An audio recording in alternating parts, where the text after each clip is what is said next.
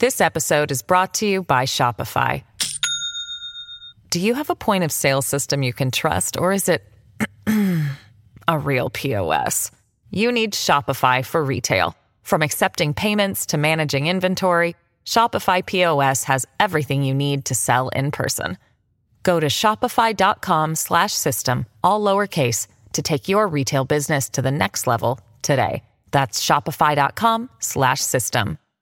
Hello, everybody. This is Marshall Poe. I'm the editor of the New Books Network. NBN listeners like to read books and buy them. So we thought we'd tell you that right now, our friends at Princeton University Press are having a remarkable site-wide sale. You can get 50% off books, including ebooks and audiobooks, with the code 50, F-I-F-T-Y, at checkout until May 31. You can save some real money on Princeton University Press books. I encourage you to go there and check it out.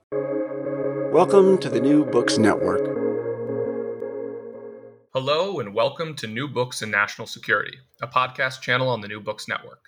I'm John Sakellariadis, the host of the channel. On the show today, we are pleased to have Professor Jacqueline Hazelton. Dr. Hazelton is an assistant professor in the Department of Strategy and Policy at the U.S. Naval War College. She is on the show today to talk about her new book, Bullets, Not Ballots: Success in Counterinsurgency Warfare. Her views are her own completely and not representative of any government entity, and we are thrilled to have her on the show. Dr. Hazelton, welcome. Thank you so much for inviting me. I'm looking forward to it. Can you tell us a little bit about yourself and how you began researching counterinsurgency? Yes, I am a political scientist focusing on international relations and within that specializing in international security. I started to focus on counterinsurgency when I got to a PhD program with Robert Art at Brandeis University. I had studied terrorism and Islamic political thought in the CIR program at the University of Chicago. But when I got to Brandeis and started working with Bob Art, we were getting into the period where things were looking worse in Iraq. And I became very curious about what exactly the occupying forces were doing on the ground, militarily and otherwise, and what was coming of it. And this taps directly into a significant area of research in IR, which is compellence, the use or threat of force to attain political goals. So increasingly, I started paying attention to counterinsurgency. I took a course with Barry Posen at MIT on military intervention.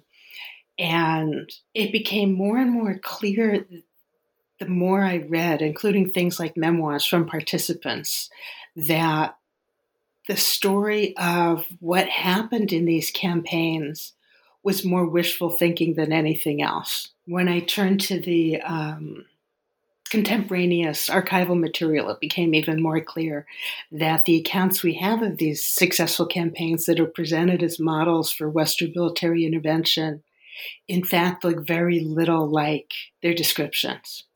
Well, that's a terrific segue to the book you've just published, because in the book, Bullets, Not Ballots, you argue that what you call the good governance model of counterinsurgency, what the lay reader will kind of think of as hearts and minds approach to counterinsurgency, is not an effective roadmap to counterinsurgency success. So why isn't it effective, and what is? It's not effective because fundamentally a Western liberal great power demanding reforms from a counterinsurgent client is not going to get them. The counterinsurgent is fighting to keep the wealth and power that it has. That's why it's fighting the insurgency in the first place. If it was willing to make reforms, it would have done so. There's nothing that the intervening great power can offer or threaten to that counterinsurgent government that is likely to induce reforms absent conditions within the state experiencing the insurgency and the counterinsurgency campaign. Further, the problem with existing work telling us how the good governance approach works is multifold. First of all, it's normative rather than analytical. Second, it's not particularly well designed in terms of social science theory or methodology. And third, there are a number of significant assumptions that remain unexamined. And fourth, this work simply doesn't present a theory of how the good governance approach should work and test it. It simply says this is what you do or this is what we did. In the book, you look at several cases of counterinsurgent conflicts and you distill some of the ingredients to success. Can you talk about what those are and who the key actors are in these conflicts? In my compellence theory, I argue that counterinsurgency success is primarily a domestic political process of violent state building. The state building process towards political stability has historically been convulsive. If we look back, that's what we see. We also see that political order arises from elite efforts to prevail over violent political rivals. We see elites rule to protect their own interests, and reforms are regime suicide. And we see that once elites have determined through violent competition which of them will dominate and at what cost to which actor, then we see political stability last as long as the elite bargain holds. My specific argument about what causes counterinsurgent success is that compellence, use and threat of force, destroys the insurgency as a fighting force and as an organization, breaking its will and its ability to fight on. There are two ways in which this is done. There is a political path and a military path, and both of them are necessary. Neither is sufficient. The political path is the accommodation of rival elites. This is the government elites and partner elites supporting the counterinsurgent, offering rewards to rival elites to gain cooperation from political leaders and military leaders as necessary in exchange for information on the insurgency, in exchange for the provision of military capabilities, in exchange for cooperation. The military path involves, first of all, a direct effort, an attrition campaign against the insurgency itself to break its will to fight, as well as its ability to fight.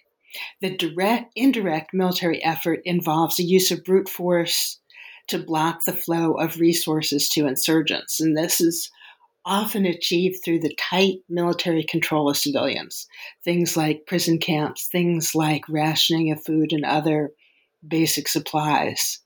It's not a pretty process. In the book, you focus on counterinsurgencies where there is a liberal great power intervener. And already I heard you kind of talking about the ways in which the liberal intervener makes these extreme demands on the counterinsurgent client.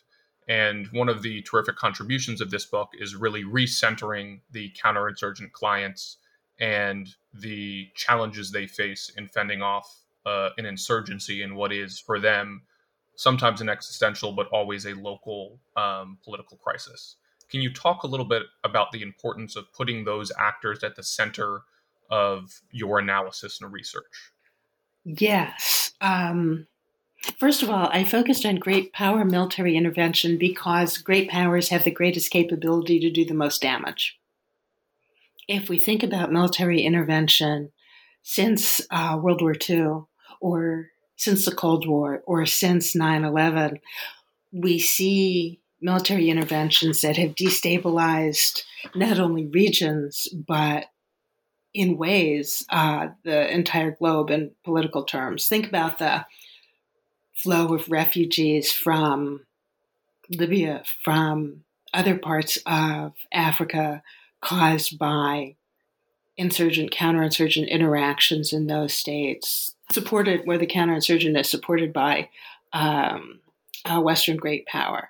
I know that the great power intention is to make things better, but the problem is that very often meaning to help, trying to do well doesn't work for reasons that, as you say, have directly and immediately to do with what's going on in the conflict within the state.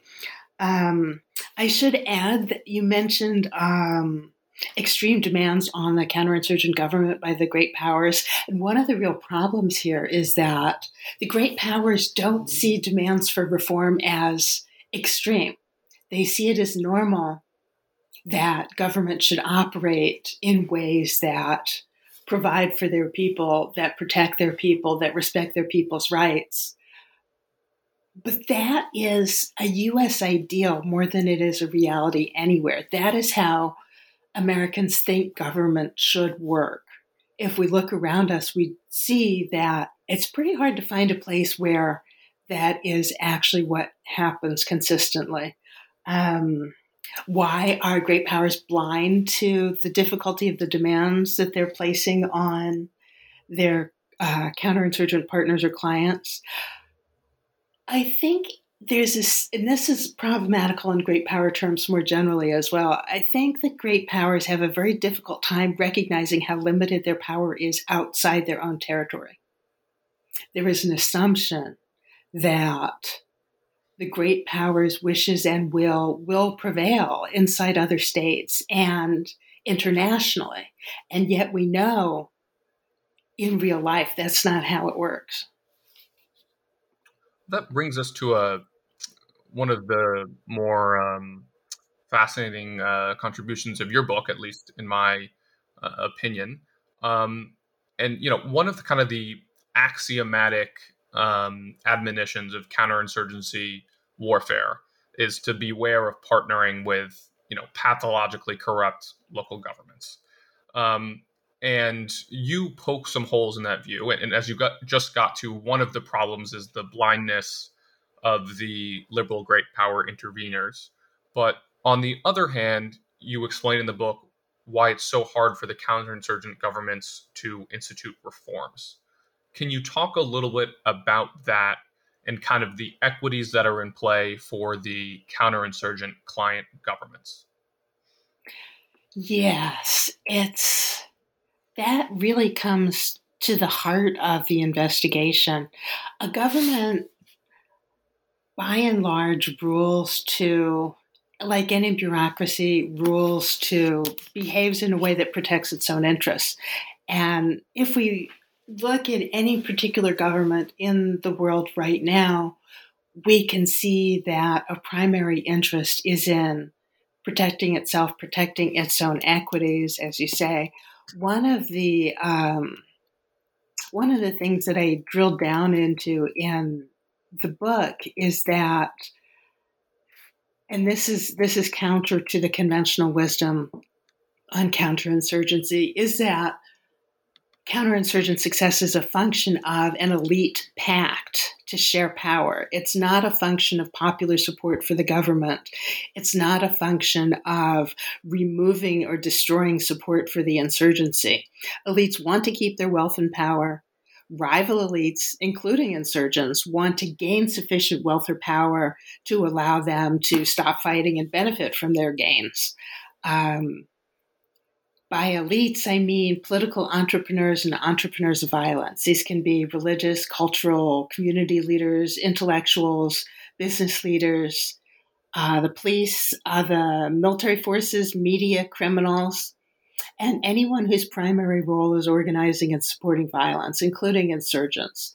So it is largely, I did not go into this project expecting this by any means.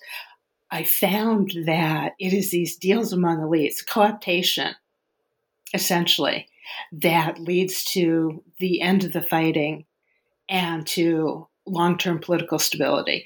It turns out that the elites shape others' choices. They can get their constituency, formal or informal, to cooperate or not cooperate with the counterinsurgent government, for example. And elites mediate relationships between popular, formal, and informal groups and the government as well. So it's really the elites who are playing the key active role within the state And what they want, there are ways in which it can be provided by the great power in the short term, but probably not forever. And even when a counterinsurgent government agrees to provide something to a rival at the behest of the great power, the counterinsurgent government is likely to cut the flow of those resources to its rivals as soon as it can. Now, before we jump into some of the cases that you explore in the book, I wanted to talk about the methodology of case selection. And that's because in the book, you proudly transgress one of the kind of cardinal rules of political science research, which is never to select on the dependent variable. So why did you decide to do that, and how did you pull it off? All right, good question. Remember that the horror of selecting on the dependent variable is based on the problem it creates in quantitative research. It leads to the truncation of one's findings. This is not a quantitative study. This is a qualitative study. I followed George and Bennett in selecting on the DV because it enables me to see what variables are and are not necessary or sufficient to achieve the selected outcome. It leverages my ability to consider the variation on my independent variables, these political and military efforts moving in train within each case. It helps me understand and explain the processes at work and provide the ability to see whether my predictions are actually congruent with the empirical evidence in the cases. And it helps me identify what is not either necessary or sufficient. And this is particularly useful in this project because the predictions that flow out of the good governance approach are very different from the predictions that flow from my compellence theory. This episode is brought to you by Shopify. Do you have a point of sale system you can trust, or is it a real POS? You need Shopify for retail. From accepting payments to managing inventory, Shopify POS has everything you need to sell in person. Go to shopify.com/system, all lowercase, to take your retail business to the next level today. That's shopify.com/system. Well, I'm convinced. So let's look first. I think you have 6 cases in total. And I want to look first at Malaya and the Philippines, because those are 2 archetypal examples of counterinsurgent success in the kind of Western canon. So let's start with Malaya. Why is that a misleading example of the good governance model of counterinsurgents warfare? And if you can tell us how you went about, in your research, proving that to be the case. Okay. All right. First of all, Malaya has appeared and reappeared fairly often in discussions about counterinsurgency, first during Vietnam, and then when things began looking difficult in Iraq, with a little bit of a glance towards it when the United States was involved in El Salvador. The conventional wisdom on counterinsurgency success in Malaya is that the intervener provided aid, that is Great Britain, which was the colonial power. The government in Malaya made popular reforms, reducing the grievances of the people. This gained support for the government. This weakened support for the insurgency. And the military attacked the insurgency directly to break its capability to fight. More specifically, the conventional wisdom is that Britain initially failed to defeat the insurgency because it used force indiscriminately, including collective punishment, forced deportation, and imprisonment without trial. But then the British realized that they needed to seek popular support through reforms and the careful use of force to avoid damage to civilian interests. And in the words of Robert Comer from 1972, Robert Comer, leader in President Johnson's pacification effort in Vietnam, Comer wrote, the government in Malaya undertook a variety of political, economic, and social measures accompanied by an information campaign to win hearts and minds, along with the move towards independence. And typically in the literature, insurgent defeat is dated to 1954. So how did I go about figuring out what was going on with that? First of all, I laid out the predictions of my theory. And that is, first of all, that we should see the government accommodate rival elites for information, cooperation, and military power. Second, that we should see the government use brute force to control civilians, to cut the flow of resources to the insurgents. Third, we should see the government use the additional assets it gains through accommodations to attack the insurgency directly, to break its capability and its will to fight.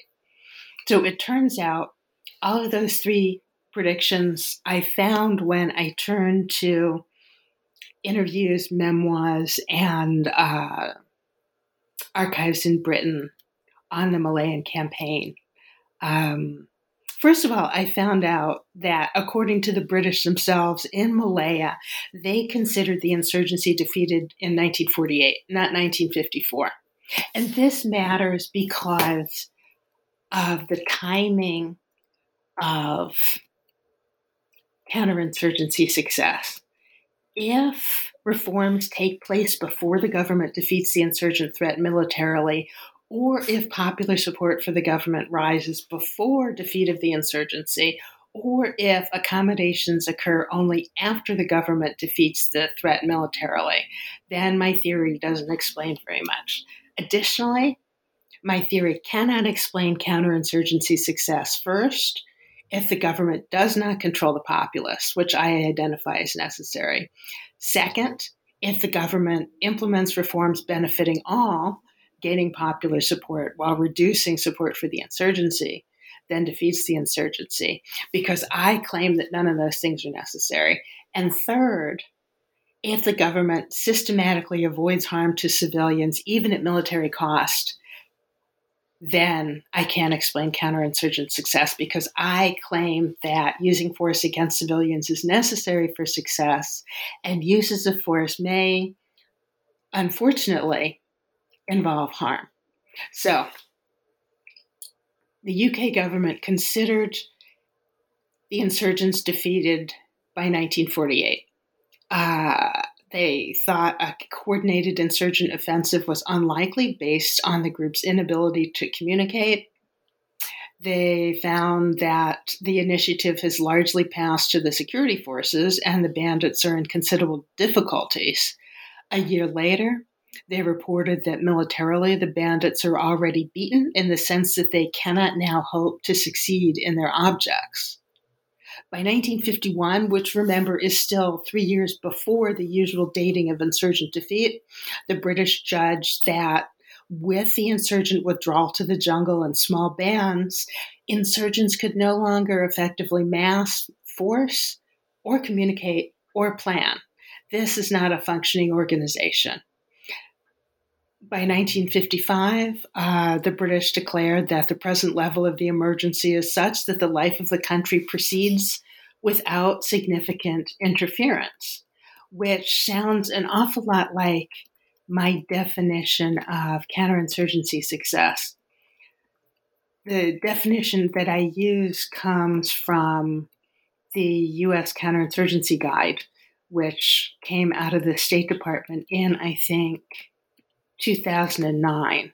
And what it defines as success is as follows: marginalization of the insurgents to the point at which they are destroyed, co-opted, or reduced to irrelevance in numbers and capability.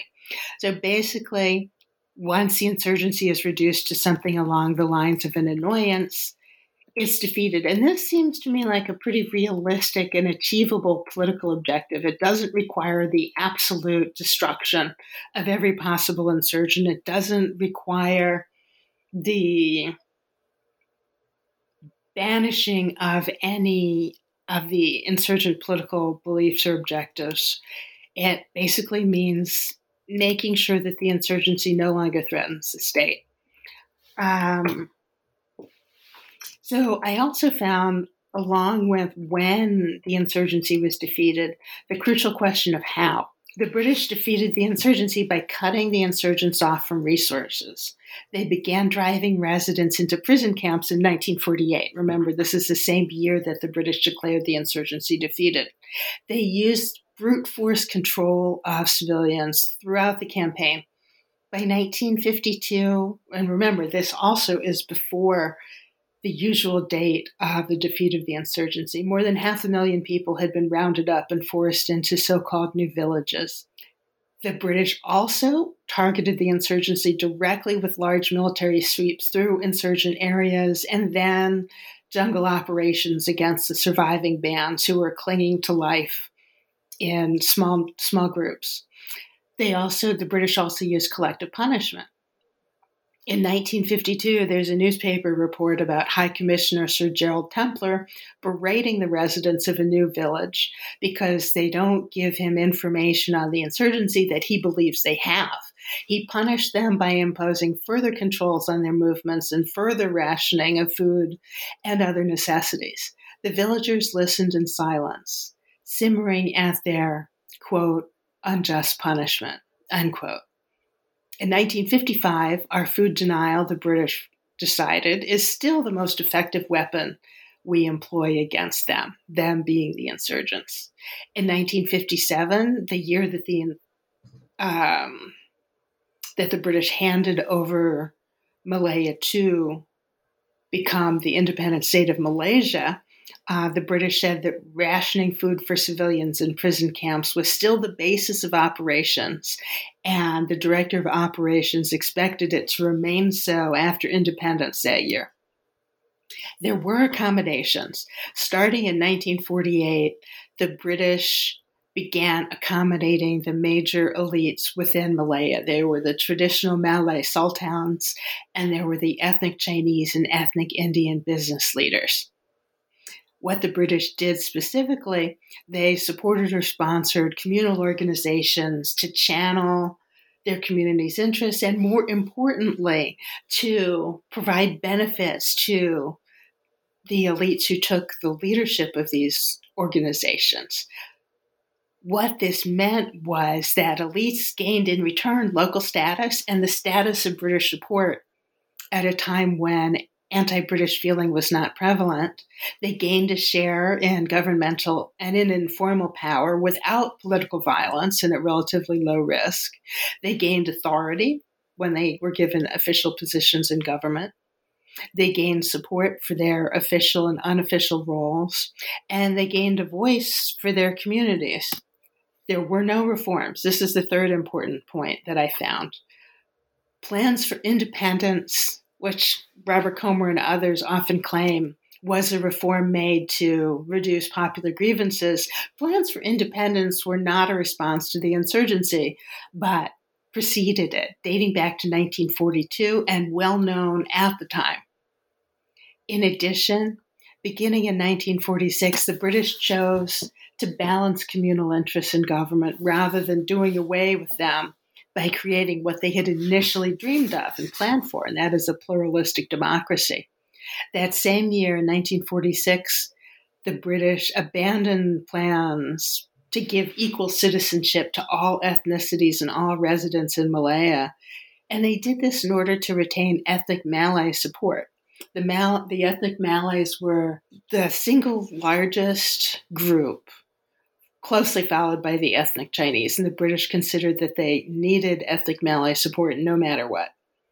And finally, in terms of reforms, only after 1952 were basic services begun to be provided in scattered ways and at irregular intervals in the new villages. And it wasn't the government providing these goods and services. It was charities, missionaries, and it was the Malaysian Chinese Association. And then finally, do we see popular support? No, and the British complained about it constantly. They never got the popular support they thought they needed to win. The efforts of government, this is 1951, have been directed towards encouraging a spirit of nationalism, but so far with little success. In 1954, the populace was still apathetic. One official wrote, "The public has, as usual, done its best to disprove Aristotle's dictum that man is by nature a political animal." Yeah, that's one of my favorite quotes. Great. In 1955, despite British efforts, the majority of the people have so far been brought only to a state of reasonably friendly apathy. And a year later, in 1956, local leaders remained uninterested in the emergency. So that is what I found when I went to Memoirs, when I went to I think I had one interview with someone I also talked with about the campaign in Dhofar, and primarily when I went to the British documents themselves. These were contemporaneous documents. There was every reason for officials in Malaya to be claiming great success in all of these areas because they were reporting back to Far East headquarters and from there back to London. And yet they were not claiming success in any of these areas they thought they needed to succeed in to defeat the insurgency. And yet they defeated the insurgency. So I know I promised I would ask about the Philippines, but I'm slightly concerned I'll just be putting you in the position of telling the same story with different characters. It's very similar. So maybe we'll pivot and look at El Salvador, where the outcome is a little different. So perhaps, if you could tell our listeners a little bit about what you found there and why the success that was achieved was not as robust as we saw in Malaya, for example. Yes, it's a fascinating case. It's a different kind of success because the counterinsurgent government does not militarily defeat the insurgency. And this is one of the big differences. It is never able to defeat the FMLN. In fact, FMLN continued military pressure is one of the things that ultimately forced the military government to the table, leading to the Chapultepec Accords of 1992. So this case ended in a peace agreement rather than a complete military victory. And it's the one case that looks like that. And in this case, we also do not see accommodation of rival elites beyond those already within the pale, those already within the military, those already within the government as civilians, to the degree that any civilians were really part of the government. The Salvadoran state was a military state and had been led by the military since its inception. And the country had seen a process of slight liberalization and then crackdown, slight liberalization, and then crackdown throughout its history.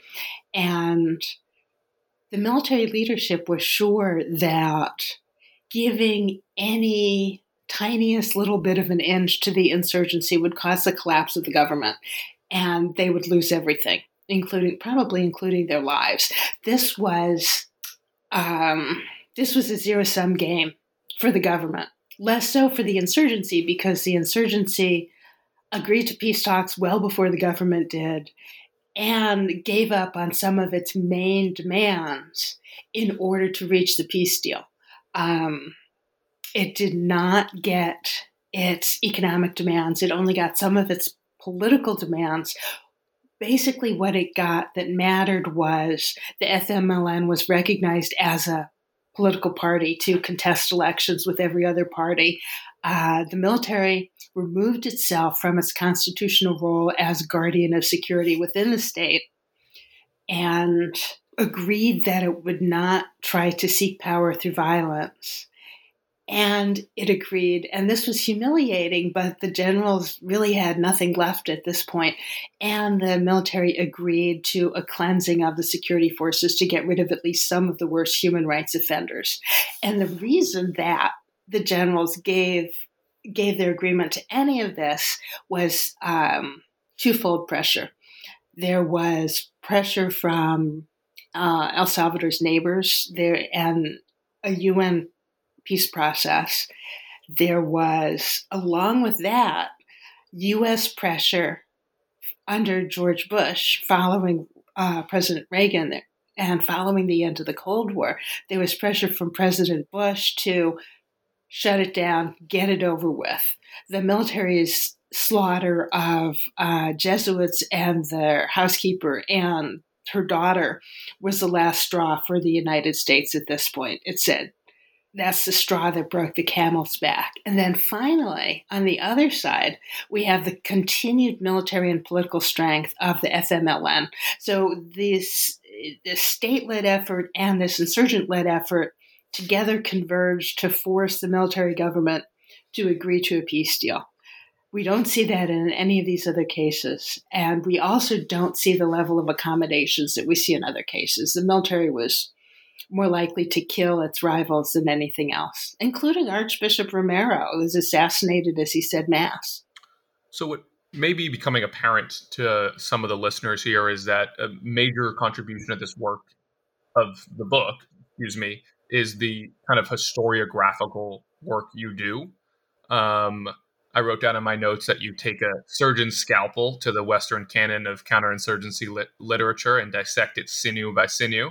Obviously like a little that. extreme. Thank you. But you certainly do provide this logic for why we should have a healthy dose of skepticism when we're reading the history produced by staff colleges in liberal democracy.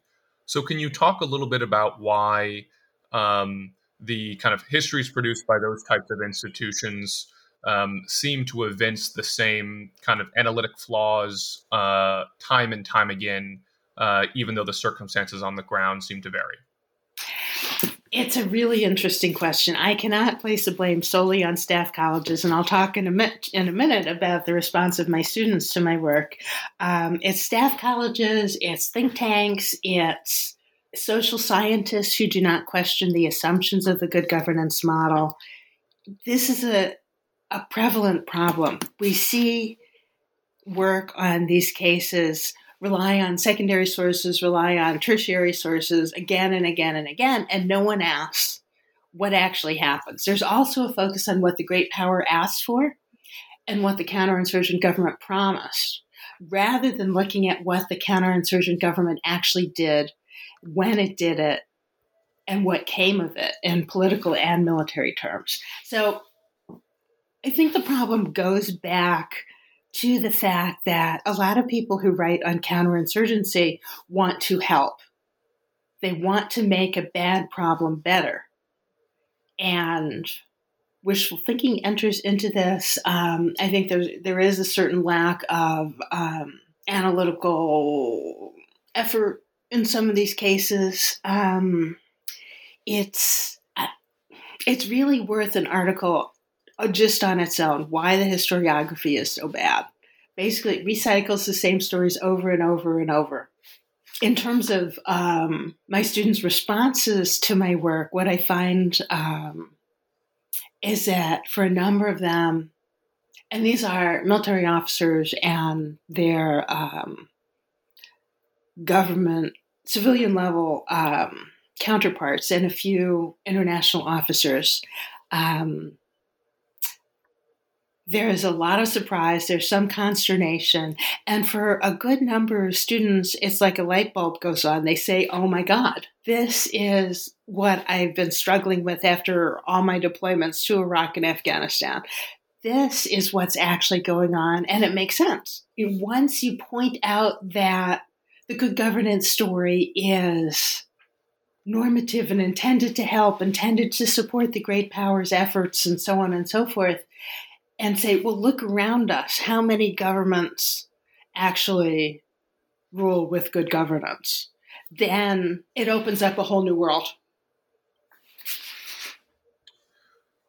Thank you. I'm going back a little bit, but thank you for correcting me on pinning all the blame on staff colleges. The last thing I want is all those people coming after me, with me on my high horse, having been a complete subscriber to the good governance theory until about 3 days ago when I read your book. So it is, I think what makes it challenging is that a lot of the conclusions of your book are counterintuitive in a certain sense, because when you think, at least anecdotally, about how excess violence, for example, can spawn rebellion and violence in turn due to the grievance created therein, you then kind of have to reconcile, why doesn't that, micro level truism that excess violence creates a grievance, why doesn't that translate at the systems level when it comes to kind of the broad and deliberate use of violence against the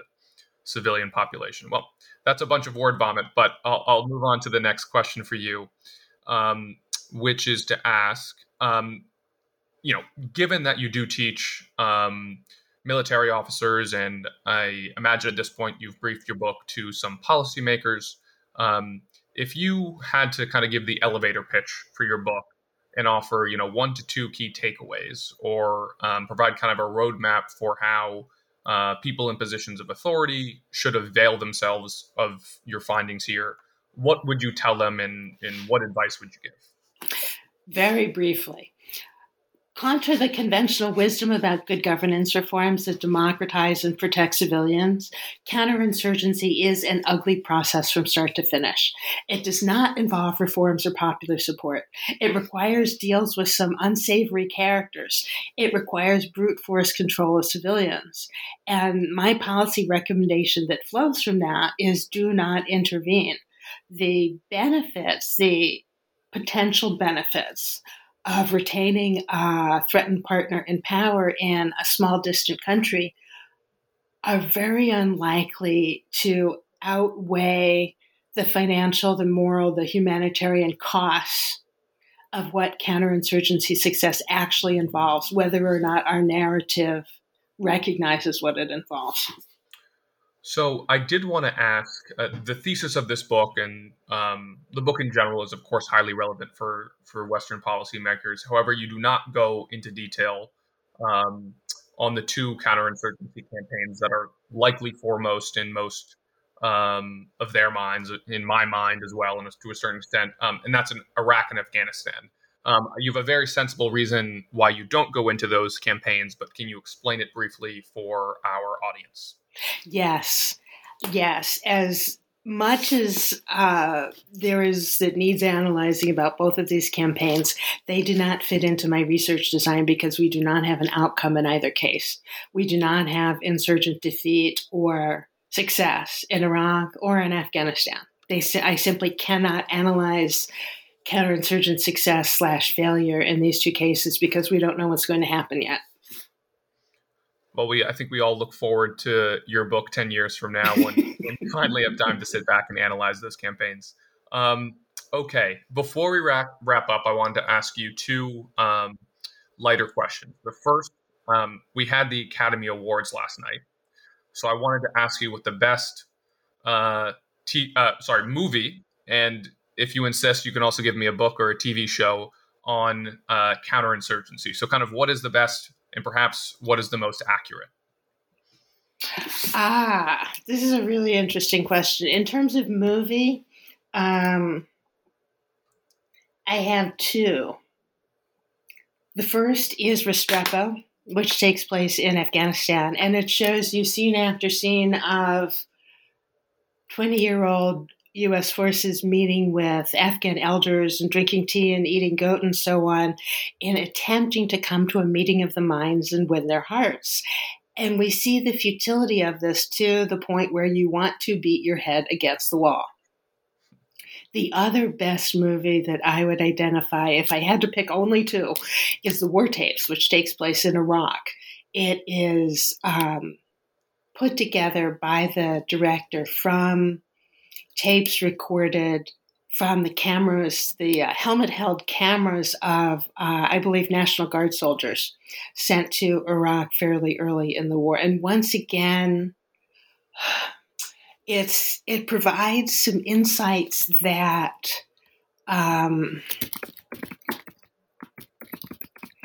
that we don't usually get when we are told about counterinsurgency, whether it's in popular culture or whether it's in the media or whether it's in policy terms. We see these guys struggling to do their job, struggling to stay alive.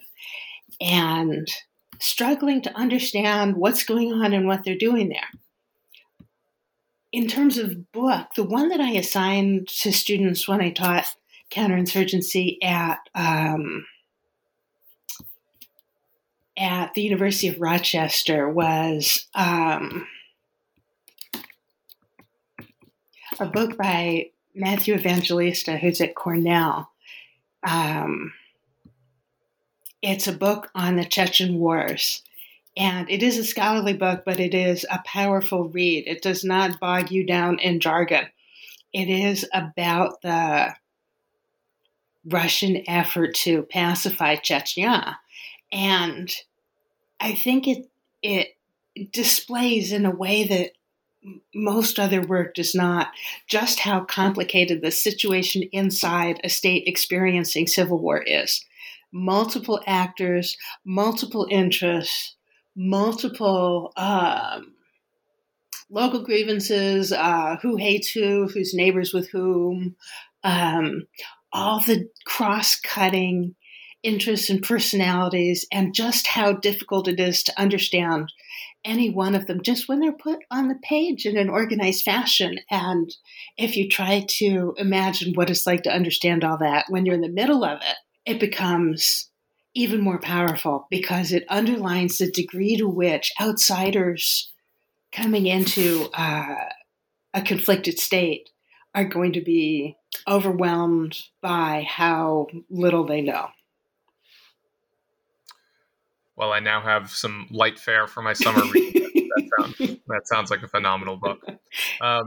Before I let you go, if I'm not mistaken, you are working on a follow-up of sorts, another book project related to counterinsurgency. Is that right? To military intervention more broadly, yes. Well, it sounds like a fascinating project. And in the meantime, I strongly recommend that our listeners go buy your current book, which is Bullets, Not Ballots: Success in Counterinsurgency Warfare. Dr. Hazelton, thank you so much for coming on the podcast. Thank you so much for inviting me.